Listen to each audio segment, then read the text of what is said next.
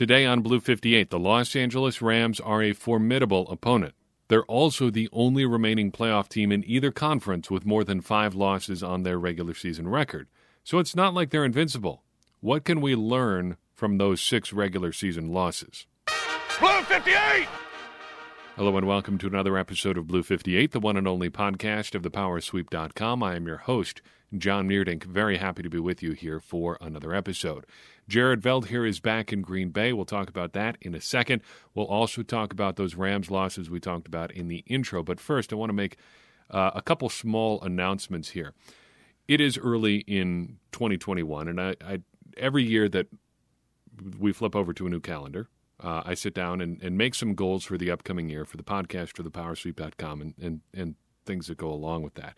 And as I've been thinking about what we want to do with the show in 2021, we'll talk about goals for content-wise in the near future, just for accountability purposes there. But a big thing that's been in the back of my mind is ads on the podcast. We've done some very, very small dabbling in that area. And as the show has continued to grow, there's been more opportunities to get involved in advertising. In 2021, and I think for as long as this show continues to exist, which I don't have any end date on it, so don't worry about that, I think I want to commit to being ad-free forever. There's a few reasons for this. First, the money just isn't there. I want to make podcasts. I don't want to be an ad salesman. And what you stand to make in podcast ads is, in my opinion, not worth the effort. I don't want to be running down people to try to move inventory for ads. I don't want to be doing contracts and stuff like that. I don't want to bother with that. Dynamic ad insertion is a new thing in the podcast industry, too. It sounds terrible, uniformly terrible. I don't want to do that either. And I'm pretty picky about what I would accept as an advertiser. Most of the people who want to advertise on a podcast for sports fans are like gambling sites and daily fantasy sports. Not interested in promoting either of those things. I don't bet on sports and I don't play daily fantasy, so I have a hard time endorsing that on the podcast. So it's already pretty small selection of ads that we could even run. So I just don't want to deal with it. Secondly, I think it's a better incentive for me to make stuff that people want to support. So let me earn your support. This year, I think we're going to be leaning a lot heavier into Patreon stuff. And here's what that means for you. We're going to be continuing to put stuff on Patreon, and we're adding some stuff there too. I hope to be able to earn your support there in a couple of different ways. First, I would like to announce that we have officially launched a Discord server. The invites went out to Patreon supporters last night, and if you would like to become one, I can invite you to that party as well. If you want to hang around with me and other Packers fans, you can do that. We've explored a couple other avenues for doing that. I think the Discord is the way to do that. So, that's step number 1. Second thing that we're going to do on Patreon is something that we are attempting this week. We are releasing a special edition podcast early on Patreon. It is up there now if you want to check it out. In fact, it will be coming out on the rest of the feed Thursday, but it is up on Patreon now if you want to check it out. And we're going to be releasing other stuff like that throughout the year. It may be available to buy outside of Patreon, depending on what we get to this year, but it's going to be there first. I want to emphasize that you're never going to be missing out on the regular feed stuff because you're not on Patreon. Anything that's released there is either going to be bonus content, so stuff that we do in addition to Blue 58, in addition to what we write on thepowersweep.com, or just an early release. But if you choose to become a Patreon supporter at any amount, you will have access to Discord, you will get those early releases, and you will get all the bonus content. Plus, you get 25% off to our Teespring store forever. It's a pretty good deal. I think it's a good incentive for me to keep making good stuff, and I think it's a good opportunity for you if you want to help us continue to do what we're doing here to support the show. So we're going to be ad-free forever. All right? I just want to put down that marker for myself. But here's what we're going to be doing instead, and here are some opportunities for you to get involved. Jared Veldheer is getting involved in Green Bay. He has signed with the Packers for the second year in a row, coming over from the Indianapolis Colts in a very, very unique situation. According to Pro Football Talk, this is believed to be the first time in NFL history a guy is going to play for two playoff teams in a single postseason, which is pretty unusual.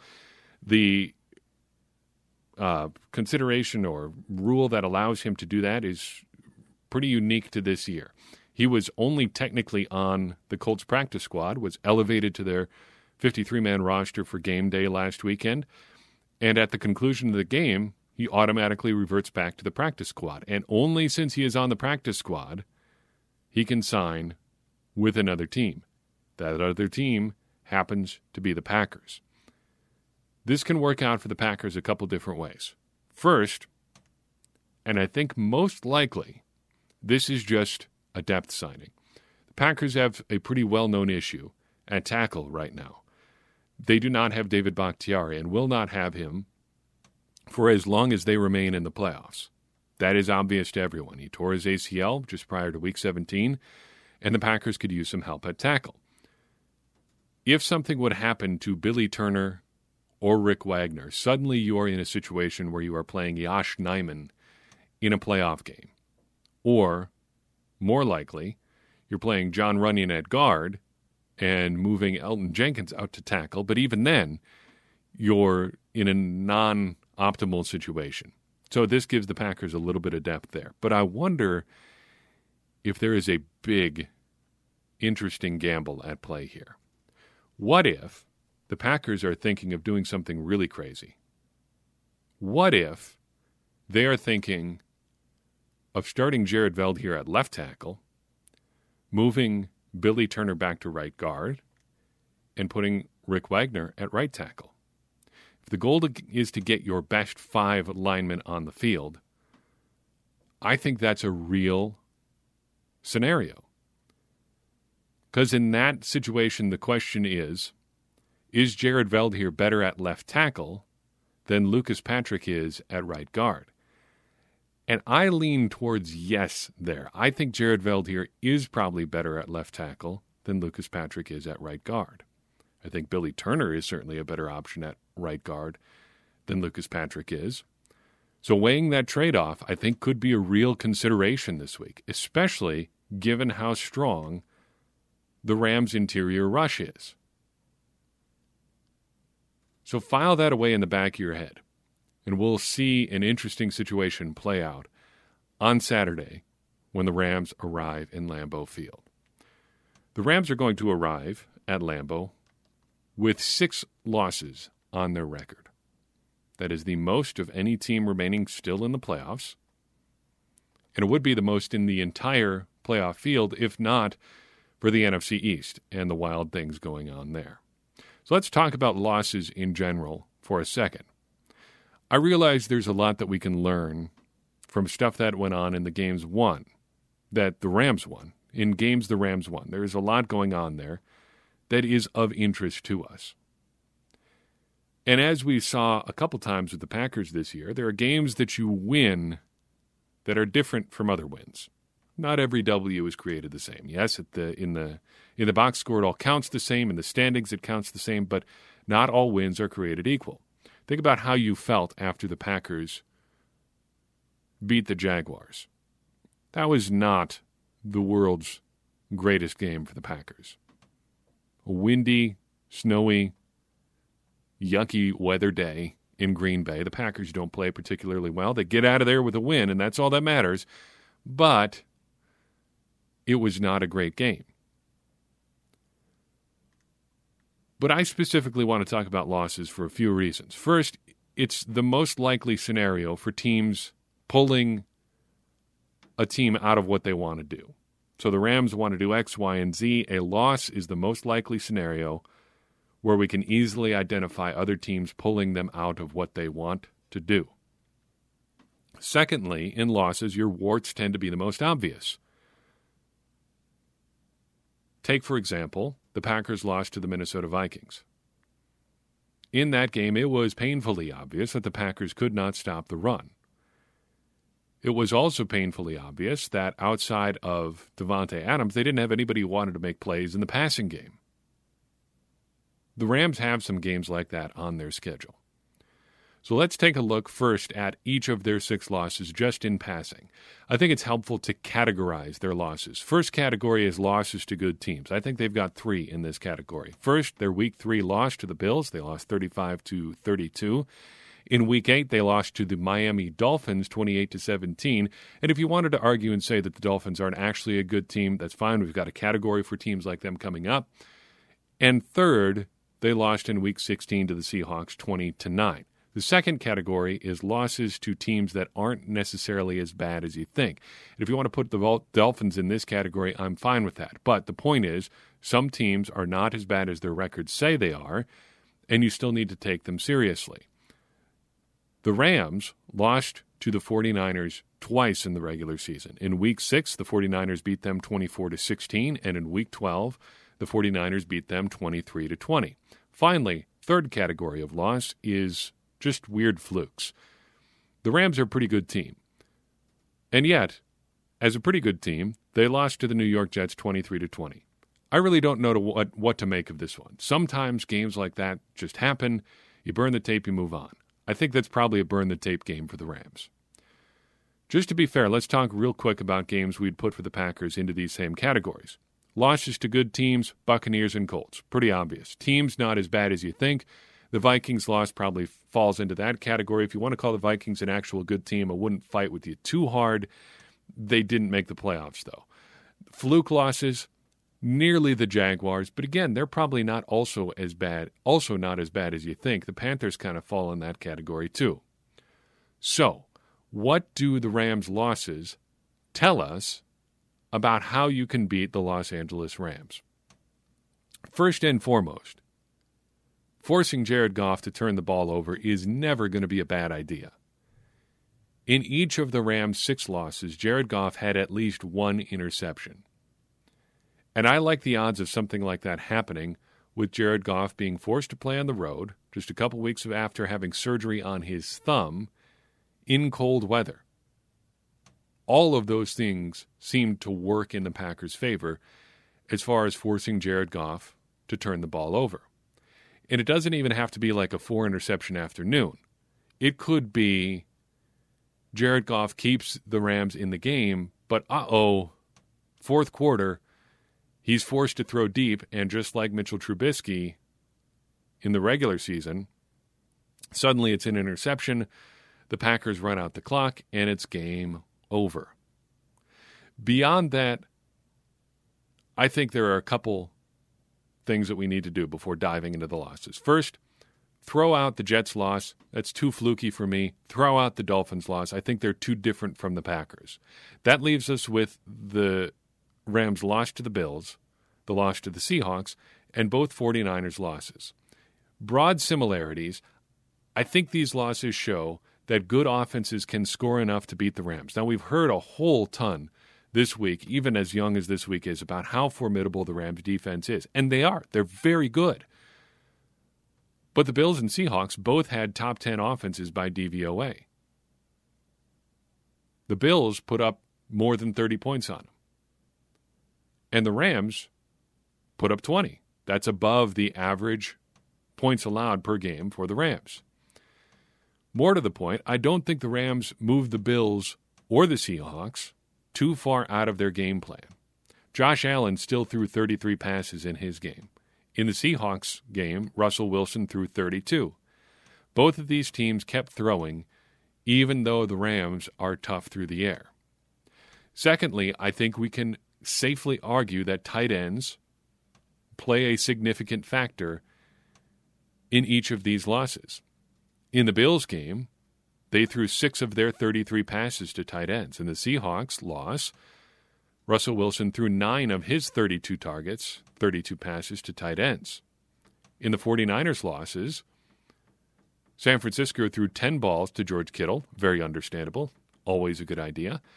But in their second loss to the 49ers, the Rams were on the receiving end of 8 tight end targets, and that was without George Kittle in the lineup. Thirdly, I think it's important to note that no matter how strong an opposing team is playing, the Rams don't really get forced out of running the ball. They stack up quite a few attempts even in these 4 losses that we're looking at. Much like how the Titans played against the Packers, they're going to keep running the ball even if they're down. And only when you force them way out of their game plan will they start passing a disproportionate amount. I'd like to close by looking specifically at the 2 49ers losses. I think there are 2 good reasons to look at these losses in particular.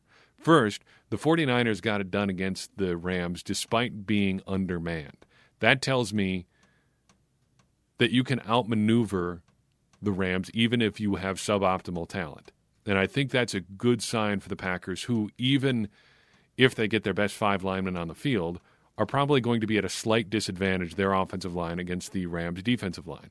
Secondly, the 49ers are offensively the most similar to the Packers, for very obvious reasons. Matt LaFleur is from the Shanahan coaching tree. His offense is very similar to what Kyle Shanahan likes to run. So let's talk about a couple observations from those 49ers losses. First, Deebo Samuel dominated in interesting ways.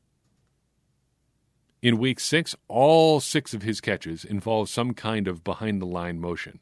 He's moving horizontally on all 6 of the catches he made in that game. Secondly, he lined up all over the place in their second win over the Rams. 6 of his catches, again, had some kind of backfield motion, but he also had catches from the slot and lined up out wide. And I think this is going to be the recipe for Davante Adams. Keep him moving. Move him all around, line him up all over the place. I would also not be surprised to see Aaron Jones get involved in some kind of backfield motion type role. Remember Aaron Jones and A.J. Dillon in that 2-back package that we've been seeing more and more frequently? What if you line them up both in the backfield and motion Aaron Jones out of the backfield as a receiver or just as a decoy to get the Rams moving away from A.J. Dillon? What then should the Packers do? Well, like I said, first and foremost, move Davante Adams around. Maybe play him exclusively out of the slot. Deebo Samuel was the 49ers' best receiver in both games they played, and he did a lot of work from the slot. Stephon Diggs and Cole Beasley in the Bills' win over the Rams also did a lot of work from the slot. Even DK Metcalf ended up with a lot of catches in Week 16 from crossers, tight formations, and yes, even from the slot. Secondly, you're going to want to motion a good pass catcher. Maybe this is Aaron Jones. Maybe this is Tavon Austin. This, again, could be a good opportunity to use that Jones and Dillon 2-back formation. Get guys moving around and get them involved in the passing game once they're moving. Finally, don't stop passing the ball just because the Rams are good at defending the pass. There is a point at which you can be doing this too much, but don't get too enamored with the run game that you forget to pass. Yes, the Rams are good against passing offenses. It's true. They have one of the best passing defenses in the entire NFL, but that doesn't mean you should stop passing entirely. If the Packers get too far away from the pass, trying to outflank the Rams on the ground, that could be a recipe for disaster. Their best thing going on offense this year is Davante Adams catching passes from Aaron Rodgers. It's powered the Packers to 13 wins, and no matter how good the Rams' defense might be, the Packers can't get away from that too much. That's what I think about the Rams' losses. I'd be interested in your questions, your thoughts on any of those losses. Which to you is the most emblematic of the approach the Packers need to take? Let me know wherever you happen to find this show. I'd be happy to take your comments there. Again, consider joining us on Patreon. You will get access to our Patreon-specific Discord server, bonus content, and early releases from upcoming special podcast episodes and other content. I am grateful for everybody who chooses to do that, and I hope to be able to continue to bring you all kinds of good Packers content throughout 2021. As always, if you found this show interesting, if you think somebody else would benefit from hearing it, do me a favor and share it. That's going to help more people find the show and ultimately help us grow this conversation we're having around the Packers and help all of us become smarter Packers fans. Because as I always say, smarter Packers fans are better Packers fans, and better Packers fans are what we all want to be. I'm your host, John Meerdink. We'll see you next time on Blue 58.